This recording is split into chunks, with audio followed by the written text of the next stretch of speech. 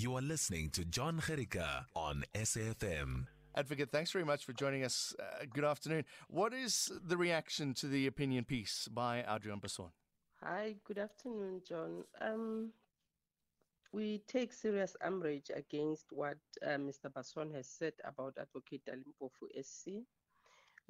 Our stance as the 20 advocates and many others who did not sign or did not have time to join us, but who agree with what we are saying, is Mr. Basson has a right to disagree with Mr. Mpofu, has a right to pen his opinion piece on his disagreement with Mr. Mpofu.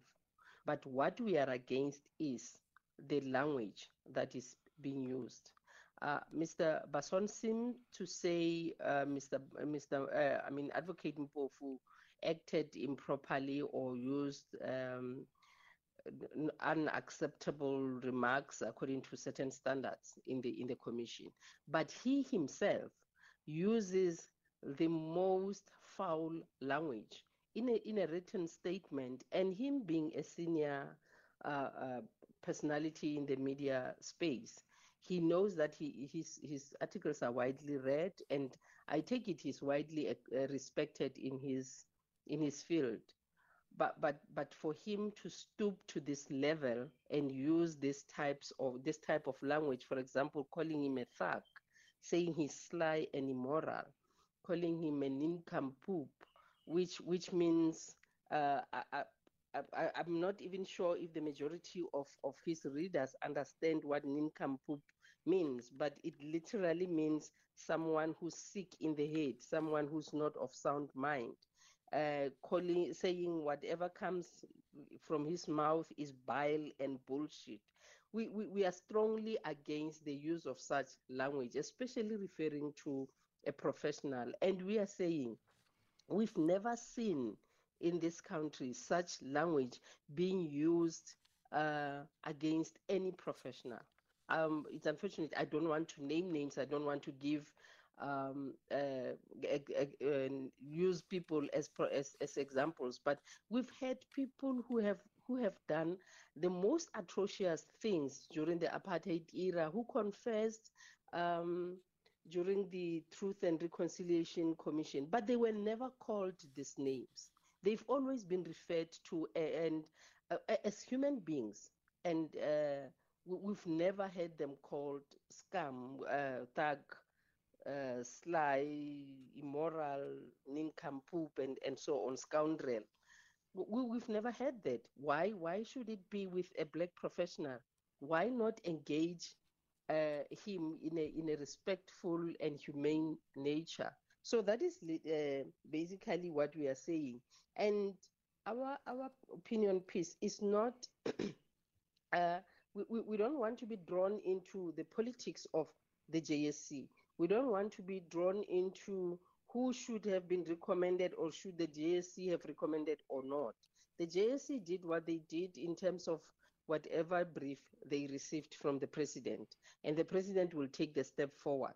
But we are saying we should not use all these things and use Mpofu as a scapegoat in order to stand in a way of maybe one candidate having been preferred over the other candidates. And we also in our statement say, yes, we acknowledge all 4 candidates who were interviewed were well deserving candidates who all in their own individual spheres hold distinguished positions. Take, for example, Madlanga, who is a brilliant jurist. You take the DJP of Gauteng, Dustin Mlambo. He is brilliant. He runs the busiest division, and he's run it efficiently so that even during the COVID era, there was no disruptions at all. It ran smoothly. You take the acting Chief Justice Zondo. He steered the ship. He handled the state of capture commission 3 full years without faltering. He did his job.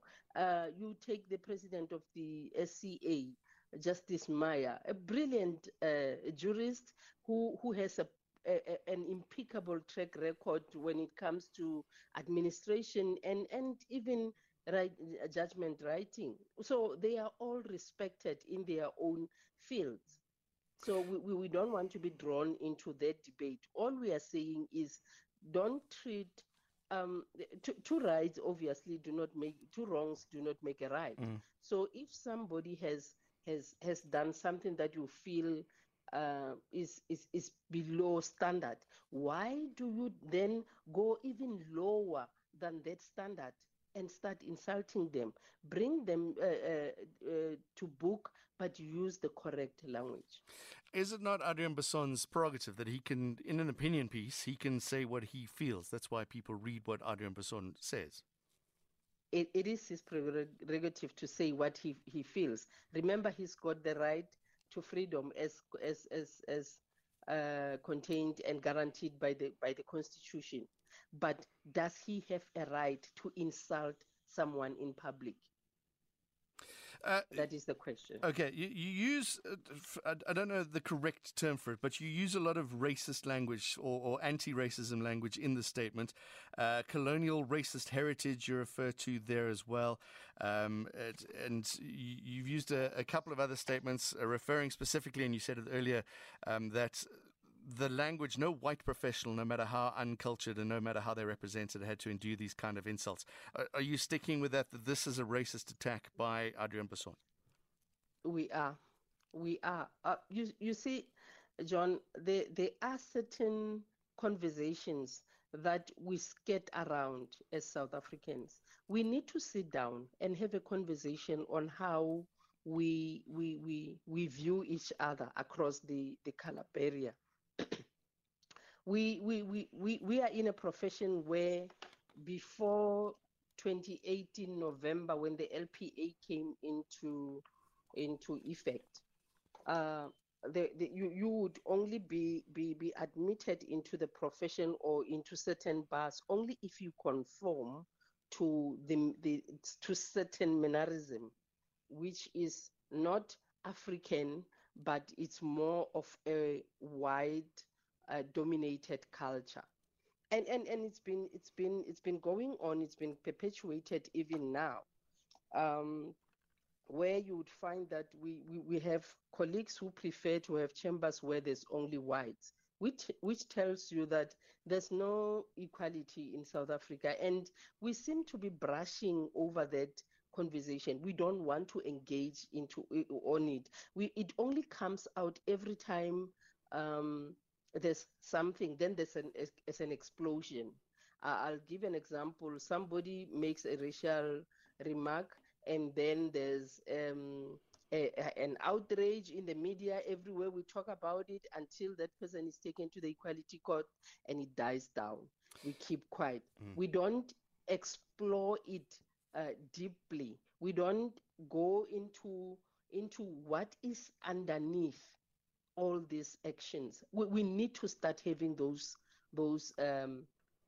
conversations, because if a black professional makes a mistake or does something that is uncultured, then there's a big outroar. But the big outroar is not done in a respectful manner. It is done in such a way that the black professional will end up feeling so demotivated and dehumanized. While when it is someone else. Advocate Elizabeth Baloyi Mere, SC, with her views on the couple of articles. Update at noon, midday to 1 p.m.